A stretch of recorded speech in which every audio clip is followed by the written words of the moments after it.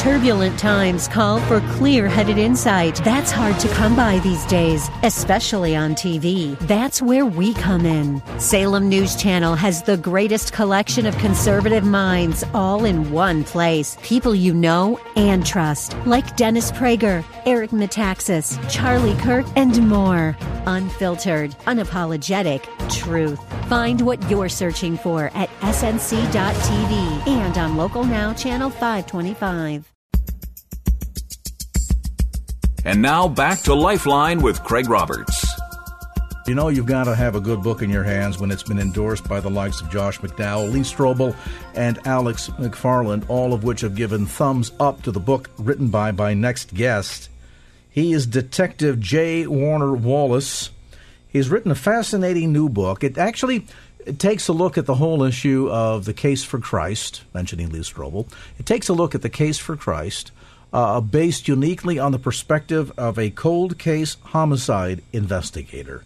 And boy, you talk about just good reasoning when it comes to understanding how to break down the facts of the claims of Christ, and then understand the Gospels in such a fashion as to be able to accurately then tell the story to others who have not yet come to the conclusion that we as believers have. It's fascinating. The book is simply called Cold Case Christianity. A homicide detective investigates the claims of the Gospels. And Detective Wallace, great to have you on the program. Well, Craig, thanks for having me. That was really quite an introduction. I appreciate your kind words. Well, I was thrilled to see a number of friends and frequent guests of the program who had such kind words to say about your book, so I knew we were heading down the right direction when we asked you to come on the program. Now, I got to ask you this, just leading right out the gate here. We approach the whole question of the historicity, the validity of the claims of Christ, who he was or who he claimed to be, what history tells us to be, what the Bible tells us that he is. But, you know, I've watched one or two detective TV shows in my life, and I know that at least at the basics, typically, if we have no victim, we have no crime. So kind of starting there, walk us through all of this. I know that your approach is unique not only as a cold case homicide detective, but also when you first began all of this, the approach wasn't as a Christian trying to prove a point, but in fact, you approached this initially when you began looking at the claims of Christ as an atheist.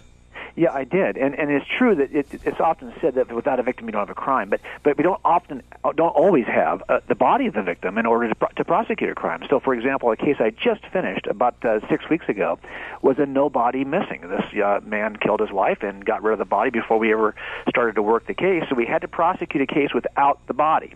And it's still possible for us to assemble cases. As a matter of fact, when I first started looking at the claims of Christianity, I really did take the perspective of an investigator, because I was, as you said, an atheist until I was about 35, and I was a pretty committed atheist, I would say.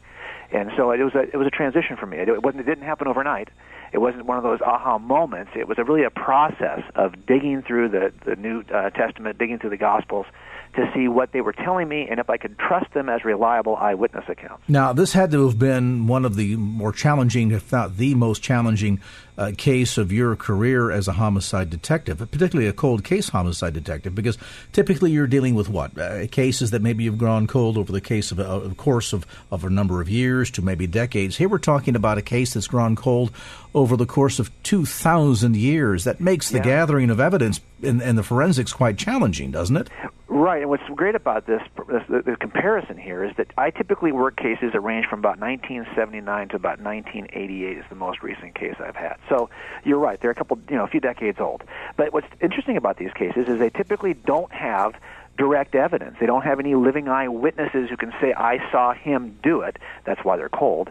They don't really benefit from forensic evidence that would make a slam dunk case. That's why they're cold. But you can assemble a very cumulative, powerful, circumstantial case to make in front of a jury. And that's what I try to do in this book, is to show how circumstantial cases are assembled and how they can be very powerful. And the case for what happened in the first century is a similar circumstantial case that can be assembled and be very powerful.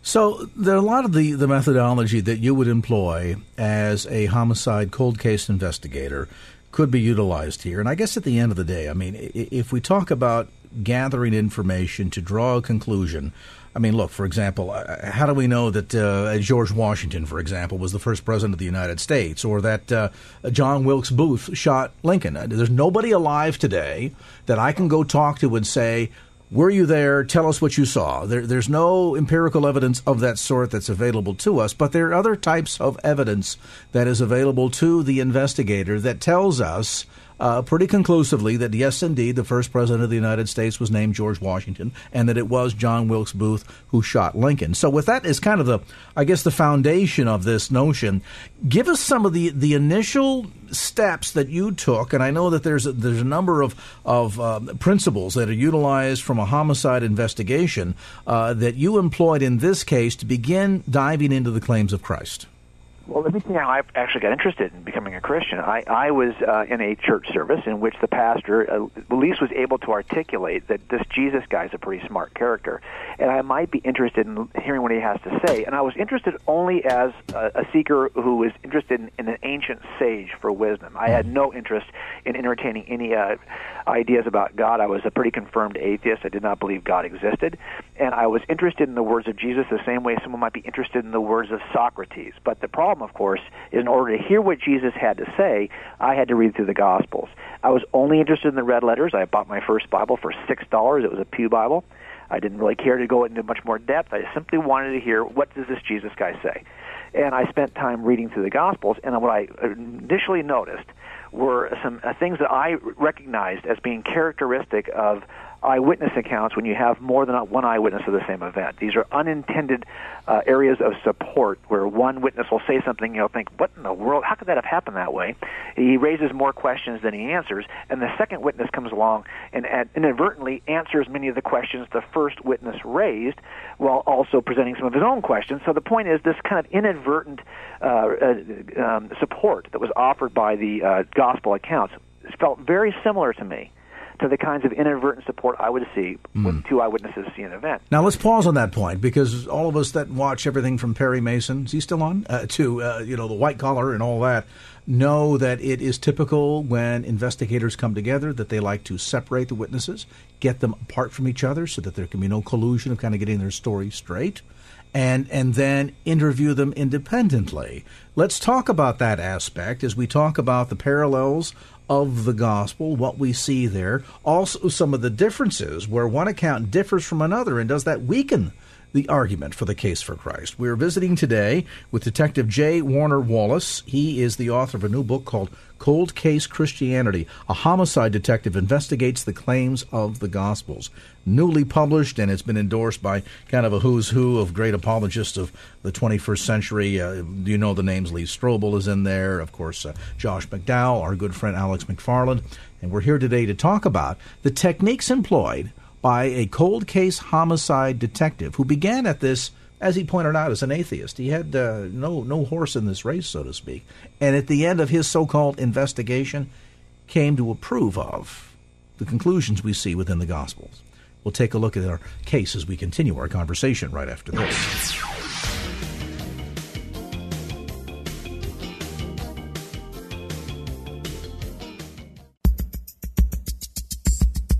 And now back to Lifeline with Craig Roberts. So if a cold case homicide investigator were to take on the case involving Christ and begin to investigate it as a professional detective would, what would the conclusions be? Well, it was all revealed inside the pages of a new book called Cold Case Christianity. A homicide detective investigates the claims of the Gospels. Detective J. Warner Wallace is with us today. We were talking just before the break about the notion that we begin looking at some of the evidence that we have from the eyewitness accounts. Now, one thing we know from many of the detective shows we see out there, Detective Wallace, is that the police and the investigators like to separate all the witnesses so there can be no collusion, no gathering of kind of getting their story straight. Why is that done? And sometimes it's not even intentional. Sometimes it's just that you've got witnesses that think, well, maybe he saw it better, so they change their story to kind of be in line with what other witnesses they think are more reliable, or they think they maybe are more intelligent than they are. So it's not always that they're trying to do it, in an evil kind of a way. But you're right. I mean, I've had cases where when I got there an hour after the crime occurred, patrol officers were trying to do the witnesses a favor. It was raining. They put all the witnesses in one car. Well, of course, by the time I get there, everyone's saying the same thing. They've kind of consolidated their story. I want a messy variety of stories that appear on the surface to be even contradictory. That's okay. I want that mess because as a detective, I'll sort through it. I don't need every person to agree with everybody else in order to trust that these are reliable eyewitnesses. There are some times when I know these two folks were present. I know they both saw the crime, but as they're standing and talking to me, they seem to be saying two contradictory things. I have to kind of mine through that and figure out why. What is the physical perspective difference? What is there maybe an emotional perspective or a kind of a history of each witness that leads them to certain conclusions? Maybe they have a familiarity with a certain kind of clothing, or maybe they're a gun nut, so they recognize the kind of gun it is. There's lots of reasons why people would see the same event in a slightly different way. So if we were to get a case where every single eyewitness account came in identical, right, that would immediately raise some suspicion in your mind. It absolutely would, and I think this is one of the complaints that have been leveled at the Gospels. We have some areas where Mark is being cited by Luke, and it seems to be almost a word-by-word cut and paste. And those are the areas that people typically say, "Well, come on, you can't this." He's just saying the same thing that Mark said. So I think when we see accounts that are quite parallel, we begin to get suspicious. Our nature kind of leads us in this direction anyway. But for me, I'm looking for something that I can consider to be reliable. I went through a process that I described in the book, in the second part of the book, of trying to determine, and every jury does this, are the witnesses that they've called to the stand, are they to be trusted? Are they trustworthy? Are they reliable? And we have a filter that we encourage jurors to run through the witnesses to see if they actually are reliable. I used that same filter when looking at the gospel accounts, and I try to use the same. I try to provide you with the filter here in the state of California. We have a jury instruction for this, and then actually apply it to the Gospels. So as you're looking at the testimony that comes in from the eyewitnesses, in the case here, the four Gospels, Matthew, Mark, Luke, and John, you're looking for them, what, to agree on the high points and on some of the details that may not necessarily be really key or central to the evidence that you're trying to piece together. You kind of either dismiss those or say, look, different people, different perspectives, different viewpoints, that they would come at it. I mean, for example, you would expect Luke as a doctor to have certain details in there from an analytical standpoint that might go a little bit deeper or come from a different perspective than that of Matthew. Well, and of course, and I would say also, Matthew and John appear to be direct eyewitnesses who are writing accounts. Luke is a historian who's kind of gathering information from. It's very different when you gather information from witnesses who are composed and are giving you information. You, as the gatherer of this information, are not as emotionally tied to the event. Your account, your record of this event will be different than the record as presented by an eyewitness. Mark, I do believe, and this is one of the things that led me to faith, was my forensic statement analysis of the Gospel of Mark, looking at it to see if Peter's fingerprints are really on that gospel in the way that Papias in the first century described, Mark kind of penning the teaching of Peter. I looked at that very carefully, and I see a certain amount of urgency, and the nature of Peter seems to be in the nature of that account. And that, to me, is very interesting because that's what happens in eyewitness accounts. So I look at Luke and I say he's a little bit different. He's a historian who can step back one level and calmly kind of reiterate what emotional eyewitnesses might say. It's going to be a very different kind of an account. But yeah, you're right. I mean, one of the things you said earlier is very powerful for me. The idea that, hey, Vince Bugliosi, who was the prosecutor on the Charles Manson case, wrote a book a couple of years ago called Divinity of Doubt, where he argued you can't trust these silly Gospels. They could never be admitted into a court of law. They're hearsay. The original eyewitnesses are not available to us for cross-examination. Well, of course they're not. In no event in history, even much of the trial he would have tried to try in the 60s, he couldn't do it today because the original eyewitnesses are gone. I mean, if we're going to say that we have to have that kind of standard where we can cross-examine witnesses before we can trust them, then you might as well kiss away any history you thought you ever knew, even about your own family, your grandparents, your great-grandparents. They're not here now to testify about what actually happened. I think given the standard that's available to us for historical record, for historical accounts, the Gospels are as attested as any ancient account. They are really, in many ways, this is why I try to demonstrate in the book, even by court standards today, which I think are too high for history, they are still reliable. Well, otherwise, if you take the DA's approach, then, again, we could hardly come up with enough evidence to prove that George Washington was once president of the United States. Absolutely, but it's not just that. It's just you can go back 2 generations. The minute a living eyewitness is not available for cross-examination, you'd have to say you can't trust. You can never know anything, and that's just too high a standard. We have that high standard, Craig, in California and in the United States because we would rather, let 100 guilty men go than wrongly convict one innocent man. It's an appropriate high standard for what we do in criminal trial. All right, now with all of that said, we also know from a homicide investigator's perspective that you're looking at more than just the eyewitness account. That helps piece a lot of the picture together. But you're also gathering other types of evidence. Today we would talk about that in terms of forensics. We would take photographs of the crime scene. We would certainly DNA would play a major role in all of that. Absent that, where do we go? I mean, if we're looking singularly at the Bible, we could still argue at certain degrees that, well, there could be an aspect of this that's kind of conspiratorial. Where is the extra biblical accounts? Where is the archaeological or historical evidence that is extra biblical in nature that helps give further credence to the accounts or the eyewitnesses that we see in the 4 Gospels? I think you're absolutely right that every eyewitness account has to be tested.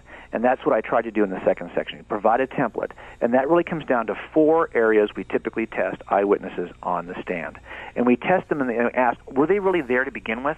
Are they making this stuff up? Can they be corroborated in some way? How do we know they're accurate or their testimony hasn't been changed over the years by maybe somebody who came along late in the case after the eyewitness was dead? Or do we know, for example, that they had any bias or any motive that would cause them? So I look at these 4 areas, and I think these are legitimate questions that we actually encourage jurors to examine, and we place that template on the Gospels. And we do look at things like the conspiracy. Is it a possible conspiracy? Well, I doubt many people really who talk about conspiracies have ever had to actually investigate one. I do that a lot of the time when we have multiple suspects in the case. And I can tell you, I understand what's required for successful conspiracies. And I talk about that in the book and look at that and say, do we have those elements in place in the lives of the apostles? Or is it really very unlikely they could pull off a conspiracy of this, given what we know is necessary for a successful conspiracy? All right, let's talk about some of the details. We're going to take a break in a moment, but okay. we touch on this issue of conspiracy. Let's look at this, because it's not the first time this charge has been leveled against the gospel. Look, you had a bunch of guys, all 12 of them hung out together.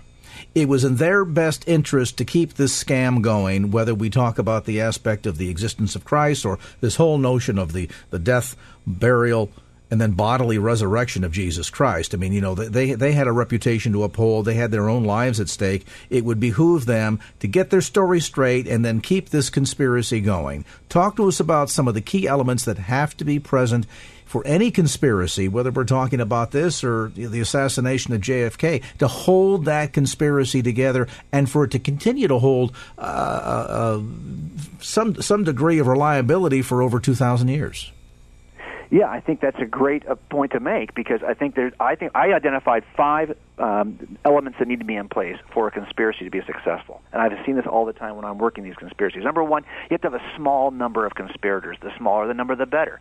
If you've got 2 conspirators, they're much more likely to hang on to their story than, say, 5. Somebody might break in a conspiracy of 5. Also, you need, number 2, to have a really thorough and immediate communication. You need to know what your co-conspirator is telling the police. We typically separate these guys immediately, and we begin to play on that separation. They don't know what he's told me, the first guy's told me. I can go back, and if I'm accurate about a piece of information, I can offer it to the second guy as though it came from the first guy. And since he doesn't know if it did or not, he's got to decide whether he's going to bite or not. It doesn't take long to break conspiracies down once you've separated the players. They've got to be able to talk to each other. Number 3, you need a short time span. The longer you expect someone to hold on to a conspiracy, the harder it is to hold on to it. So a great conspiracy is a conspiracy of 2 people when, as soon as the crime is committed, the first guy kills the second guy. Now you have a short conspiracy, a short number of people, and it's held for a very short period of time. The 4th thing is you need to have, if there's a significant relationship between conspirators, if it's a father and a son, it's going to be hard to break that because nobody wants to give up their own son or their own father. And the 5th thing is that you have to have little or no pressure on the conspirators if you want it to hold. The minute pressure is being applied, a fear of going to jail or the kind of pressure we saw with the disciples, that's when you have the hard time holding on to a conspiracy. Now, let's look at those 5 elements. Those 5 elements in the lives of the apostles are all missing. You got way too many people involved in this conspiracy. You got no way to communicate. Is Thomas giving this up in India? Why should I die for this if my co-conspirators are already giving up the truth about it if I'm lying? So having no communication is huge. Also, they're holding on to it for 60 years. I mean, think about that for a second. That's just ridiculously long period of time. And finally, you do have some brother relationships in these apostles, but why would Matthew care for these other 11? Why would he? What's the significant relationship he has with these folks that would cause him to hold on to the lie and risk his own life? And finally, we know from the earliest traditions of the church, and there are no contrary traditions opposing this, that the apostles died rather than recant what they said they saw. And so they're facing tremendous pressure. They held on to what they believed. I think those 5 elements of successful conspiracies you're looking for are simply missing when you examine the lives and the deaths. And typically, too, isn't there, when there's a conspiracy, there's always something to be gained.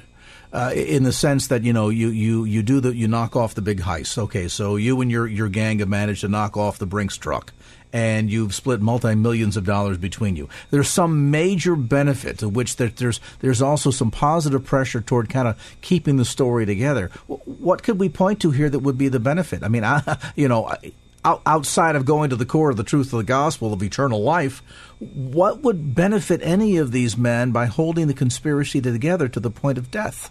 Well, this is what we talk about in the book, too. I've only seen 3 motives behind any murder I've ever... As a matter of fact, these are the only 3 motives I've seen behind any crime in the last 25 years. And I actually propose that these are the only 3 motives behind any sin. They're very simple. Financial greed, sexual lust, pursuit of power. Those 3 things motivate people to do things they ought not do. Now, if you look at those 3 motives, when I see a murdered victim, I say to myself, okay, who is this person come in contact with who benefits in one of these 3 ways? Because that's our killer.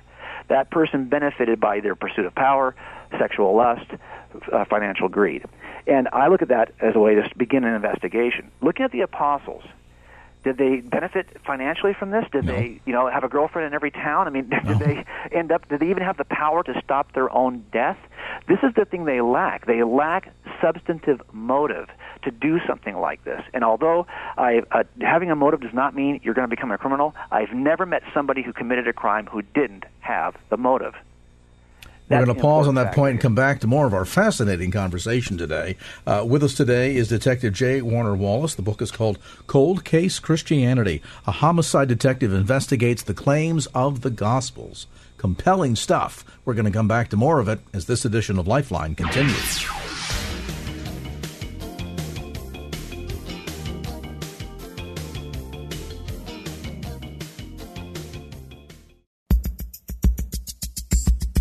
And now back to Lifeline with Craig Roberts. And back to the conversation here. We're visiting with cold case detective, homicide investigator J. Warner Wallace. The book, Cold Case Christianity. A homicide detective investigates the claims of the Gospels. Now, so far in our conversation, Detective Wallace, we have focused almost singularly on the evidence that we've been able to derive from the eyewitness accounts that we see within the Bible, within Scripture. What about extra-biblical evidence? This might be extra-biblical historical accounts or archaeological evidence. Did you take any of that into consideration in your investigation? Yes, absolutely. We have to, I think, at some point look at whether or not we can corroborate what a witness says. Now, sometimes if a witness says, for example, I saw the suspect lean across the table and point at the victim, you would say, okay, well, if he touched the table, I should be able to go back and find, fingerprints there. And that fingerprint evidence on the table would at least tend to corroborate what the witness told me. And that's the kind of stuff we're looking at is there's something out there that may not even be able to make the case entirely on its own, but it corroborates what the witness told you to begin with. This is one of the categories that we talk about in one of the chapters in the book. Are there ways to corroborate? And of course, looking at an ancient account, we're not going to be able to use DNA for this or fingerprints. We've got to find something that's consistent with the historical record. And so what we do is we look at issues of archaeology. We look at issues of concurrent first century statements of non-Christians, of those folks who are, we might call them pagans, but they're just non-Christians who are writing in the first century. And I try to limit myself to just the first century authors. And so we're looking for corroboration both that's external, pointing inward to the account, but also when we're examining an eyewitness, we want to make sure they corroborate themselves internally, that they provide some support internally. But what you're talking about is really the external evidence that we might look at that surrounds an eyewitness to see if it corroborates what he's saying. And I think there is sufficient. Now I want to say something up front, though. I mean, sometimes people have a tendency to overstate the archaeological evidence. I think there is robust, convincing, cumulative, circumstantial archaeological evidence to support the claims of the New Testament. But I don't think we can support every single episode that's described in the New Testament. That would be silly to make that kind of a claim. And so, of course, I don't make that kind of a claim. But I think that let's do a quick comparison here. I've got a family. I've got 6 brothers and sisters, all raised in the LDS Church. Do you think there's any corroboratory evidence, archaeological evidence, for the claims that are made in the Book of Mormon? There's not a single piece of archaeology that supports a single city location, even a single Book of Mormon name that exists on any inscription in archaeology. There's nothing, zero. So the amount of robust archaeological evidence for the New Testament, I think, is pretty compelling, given especially when you can compare it to other claims made by religious texts that claim to record events at the same period of time. So at the end of the day, it's not one or the other, it's all of it, and it has to be taken in balance. In other words, if you don't find a word-for-word or very close facsimile thereof of the account of Matthew, Mark, Luke, or John in extra-biblical documents, that isn't to necessarily say then that somehow that dilutes the validity of the account of Matthew, Mark, Luke, or John. I think if you were to take the piece out, the claims that are made by people like Josephus, Thallus, Tacitus, Phlegon, Marabar, Serpan, these folks, if you were to take out what they do describe of this man Jesus, you would find that these descriptions, when put together, describe a man who lived in Judea, was virtuous, worked wondrous powers and miracles, could predict the future, was called the wise king of the Jews, was accused by Jewish leaders, crucified by Pilate during the reign of Tiberius. The darkness and an earthquake occurred at his crucifixion. He reportedly rose after death. He was believed to be the Messiah. He was called the Christ. He had followers called Christians, in some superstition spread across the nation, probably the resurrection. These are descriptions that are offered not by Christian authors, but by non-believing pagan authors in the first century. When they're put together, you get a pretty accurate description of Jesus that matches that of the Gospels. One of the things that you spend a great deal of time talking about inside of your book, Cold Case Christianity, maybe you can elaborate the reason why.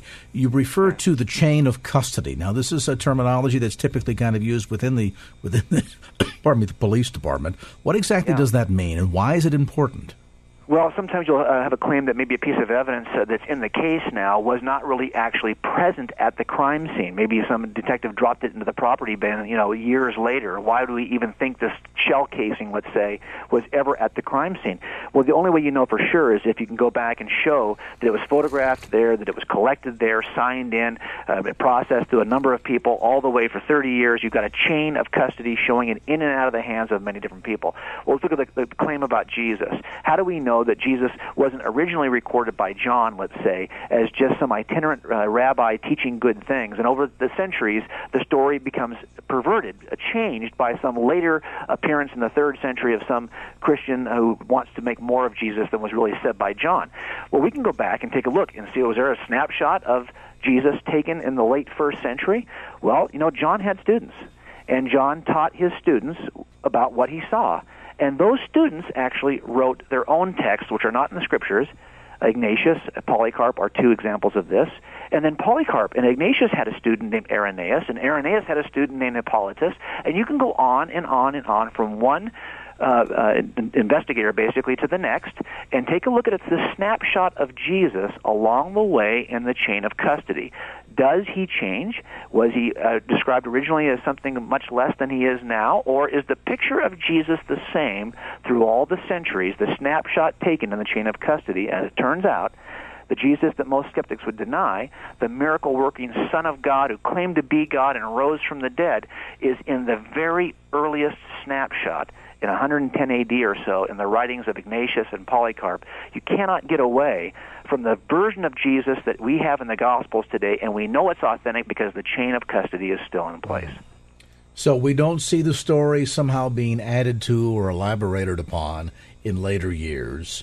What I did was I took the writings of just three of these early disciples of the first apostles. I took the writings of Ignatius, Polycarp, and Clement, and I just I mined out of their letters the descriptions of Jesus, and I listed them all for you to take a look at. You tell me then, does this description of Jesus look like the Jesus we know today? As a matter of fact, not only does it look like the Jesus we know today, these folks continue to quote Scripture very early in history, the same Scripture that you and I hold. We will recognize the descriptions in the writings of these early church fathers, those first century and early second century church fathers. They are writing about Jesus, and he sounds exactly like he does in our Bibles. The chain of custody is intact. And what's curious, too, is you would expect over time, if swallowing the story, so to speak, became increasingly difficult, or there were increasing numbers of skeptics, that those who had some kind of an agenda to promote would come along and try to water things down, wouldn't you? Yeah, and that's what I do think one of the important things that we did in the book, we tried to make a case for early dating, the early dating of the Gospels. I think that's very powerful. It's one of the questions you have to ask any witness is, were you really there to see this, or are you just looking for the attention this is going to bring you, and you're not even a real true eyewitness? So we have to ask the question, are these written early enough to have been written by eyewitnesses? That's the first question. And if you can answer that in the affirmative, then, Craig, a lot of the objections of skeptics have a tendency to fall aside, because if we can say these descriptions were available early enough that people who would have known better could have said, hey, no way, that Jesus, I know that Jesus, that's not what he did. Well, then we've got a problem. I think they look much more reliable once you realize how early these descriptions were written. We're going to pause on that point. Come back to more of our cold case discussion. With us today is Detective J. Warner Wallace, a homicide detective, investigates the claims of the Gospels. Cold Case Christianity, as Lifeline continues.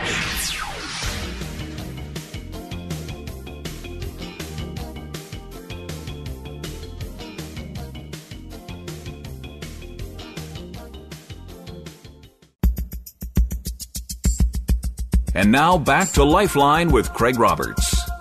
Compelling conversation today with Detective J. Warner Wallace. The book is called Cold Case Christianity. A homicide detective investigates the claims of the Gospels.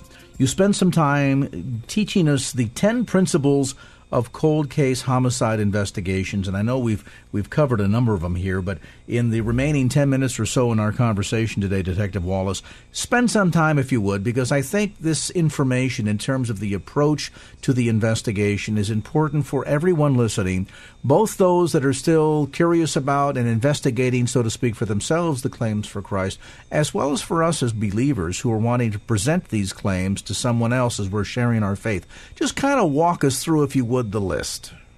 Yeah, I think if there's one big takeaway that I hope that people will get from the book, and I think it's probably a service that we can provide to the Christian community, it's the power of circumstantial evidence. So many times when I hear people talk about circumstantial evidence, even when I'm interviewed on Dateline after a big case like this, right, the interviewer will say, well, all you had was circumstantial evidence.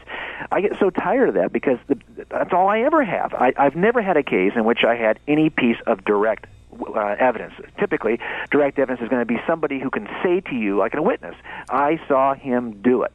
Everything else, for the most part, is circumstantial. Even if you think, what about DNA evidence? Well, if the DNA is found on the victim's body and it belongs to the defendant, you might say that's pretty compelling. Well, what if the defendant tells you, well, no, it's my girlfriend.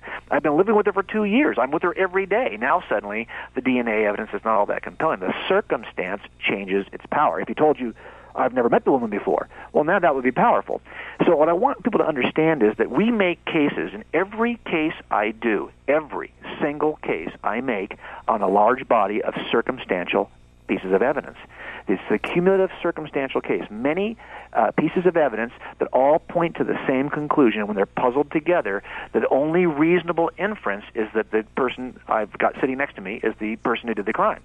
That's the power of circumstantial. As a matter of fact, in California, we have a jury instruction in which judges tell jurors, you are not to look at circumstantial evidence as though it is any less reliable, as though it is any less powerful or meaningful than direct evidence. It has the same value in your decision-making. And I'll tell you something, Craig, there are times when I would rather have a circumstantial case than a bunch of eyewitnesses, because eyewitnesses can lie to you. That's why we took time in the second half of the book to vet the eyewitnesses of the gospel writers. But circumstantial evidence cannot intentionally lie to you. You have to infer what the circumstantial evidence means. You might be wrong about what you infer, but it cannot intentionally try to deceive you. And is it more problematic, too, both for the investigator as well as for the DA, if you're trying to prosecute a case and bring it through to trial with a single eyewitness who at some point could break down, who could die, who could lie, who could be bought off, as opposed to a case that's made up of not one single fact alone upon which the case is being prosecuted, but rather a body of evidence, all of the pieces of the so-called circumstantial evidence together that builds a stronger case in the end, would it not? Yeah, absolutely. The strength of circumstantial cases are built on the number of pieces of evidence you have. So I typically will do a talk around the country where I'll just use 8 pieces of circumstantial evidence, and I'll slowly build the case against the suspect. And by the time I'm at piece 4, there are many people in the audience who are ready to convict the poor guy on 4 pieces of circumstantial evidence. Now, I usually go all the way and present all 8, but when I'm doing a case in front of a jury, I might have 30 pieces of circumstantial evidence. So the greater the number of pieces, and this is what we tried to do in the book, I think there are a number of lines of evidence that all point to the same conclusion about the gospel writers. And I want the reader to be able to see how these are all connected and all point to the same conclusion. So we spent time providing 10 principles of cold case investigations that you can use in any aspect of your life, but in particular, we're going to use these to investigate the Gospels. And the second half of the book simply does that. We investigate the Gospel writers as eyewitnesses and see if they measure up, basically. At the end of the day, as you have taken a look at all of the evidence in this case, we've talked about the eyewitness accounts, we've talked about the biblical accounts, and we've talked about the historicity, the degree to which we can consider that forensics. How many separate, can you calculate, how many separate independent pieces of evidence did you consider in this case?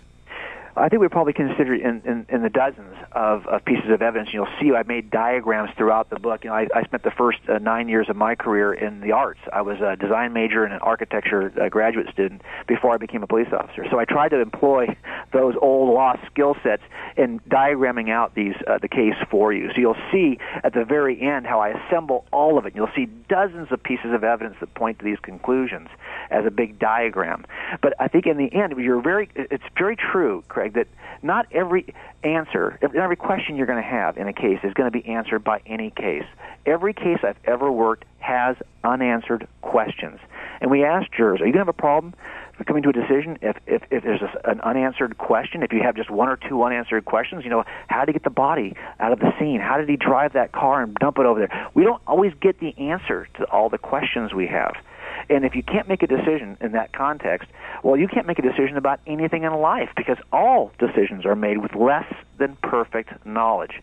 Do I think there's sufficient evidence? Yes, because we're not trying to get beyond a possible doubt. We're trying to get beyond a reasonable doubt. And I always say anything is possible, but not everything is reasonable.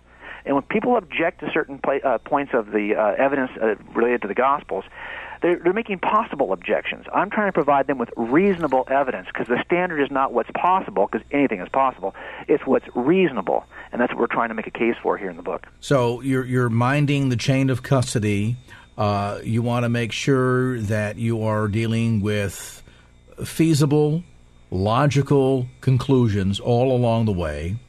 You're applying the 10 principles we talked about of cold case homicide investigations. And at the end of the day, as you work through all of this, the reliability of the witnesses, differences in accounts, separation of the witnesses, as we talked about earlier, when you were doing your own personal investigation, not for the book, but from an atheist standpoint, eventually, what would you say were some of the top keys that pushed the case over the top for you? Well, in the end, it's all going to come down to the resurrection. I mean, this is what Paul talks about in 1 Corinthians 15, right? In the end, if the resurrection is not true, we're false witnesses. Yes. We are believing a lie, and we have no hope in a life after death. We have no hope that any of this is true. So for me, it all came down to having to investigate what is the most, and I did some of this in the book, what is the most reasonable conclusion? It's a process that we detectives call abductive reasoning, and we teach this in the book, and we use that principle when looking at the issue of the resurrection. Is the explanation offered by the gospel writers, the most reasonable inference from the evidence that almost anyone would agree on is present in the first century? Or are there other better explanations? We look at all the other explanations. So for me, it was a process. But once I became convinced, and here's what it comes down to, Craig. Once you're convinced that the accounts are reliable, you're stuck with the Son of God, who's claiming to be God and arose from the dead. This is not an examination of history that doesn't have a real impact. Like C.S. Lewis said, if this is true, it's the most important truth you're ever going to know. This is the kind of truth that changes your life. Sure, because at the end of the day, if you look at this at face value and you say, well, this is just, a bunch of hogwash, this is some kind of a conspiracy theory amongst the 12 disciples or whatever, if they were going to come up with something more preposterous, I mean, if you're going to try to sell something, isn't one of the first ideas is to make it plausible enough that the average will kind of not ask too many deep questions? I mean, don't you find that to be true even as you're doing research? If somebody is trying to cover up a murder or their involvement in same, aren't they trying to come up with an answer or an alibi that seems to be plausible enough that hopefully the police will just look elsewhere or look beyond? Yeah, every good lie involves some aspect of truth. Sure, so if you're trying to come up with a really good lie here, why would you come up with something as outlandish as born of a virgin in a manger? Yeah, you're right. This is a story that defies human reasoning. It certainly does, doesn't it? Yeah, and this is why I think one of the reasons we've got to say to ourselves, either they're absolutely crazy or they're just reporting the truth. That's the challenge I think we have. It indeed is. And, of course, none of this can be done successfully, even with all of the techniques that you've employed, without the impression of the Holy Spirit to bring conviction and the realization upon one's heart. And God, of course, as we know, has been doing that for more than 2,000 years. It is an amazing book, and one that if you want to just be able to get a deeper understanding, how often are we as believers, particularly for those that grow up in the church, that have just kind of, well, I've always been a Christian, of course I believe this, but don't really know the reasons why you believe, or you don't always feel that well equipped to give the answer for the hope that lies within. This book will help take you down that road, not only in terms of, I think, deepening your own faith, but as well deepening your own awareness and ability of sharing your faith with others. The book is called Cold Case Christianity. A homicide detective investigates the claims of the Gospels. Detective J. Warner Wallace is its author, and the brand new book published by our friends over at David Cook. You'll find it at bookstores around the Bay Area. You can get it through the usual suspects as well, such as Amazon.com. And I understand, too, David, you have a website? Yes, coldcasechristianity.com. But keep it simple. All right, coldcasechristianity.com. Website, name of the book. I've enjoyed our conversation today, and I hope to talk to you again soon. Thanks so much for having me on, Craig. I really appreciate you. Detective J. Warner Wallace, Cold Case Christianity. A homicide detective investigates the claims of the Gospels, on the web at coldcasechristianity.com. Well, that's going to do it for this edition of Lifeline. Thanks so much for being with us. And if there was anything you heard on today's show that you'd like to hear again or share with a friend, grab a copy of the Lifeline podcast. Simply log on to KFAX.com. That's KFAX.com for the Lifeline podcast. Our producer is Wanda Sanchez. I'm Craig Roberts. Till next time round, remember, just don't keep the faith. Get out there and share it and make it a great evening. So long.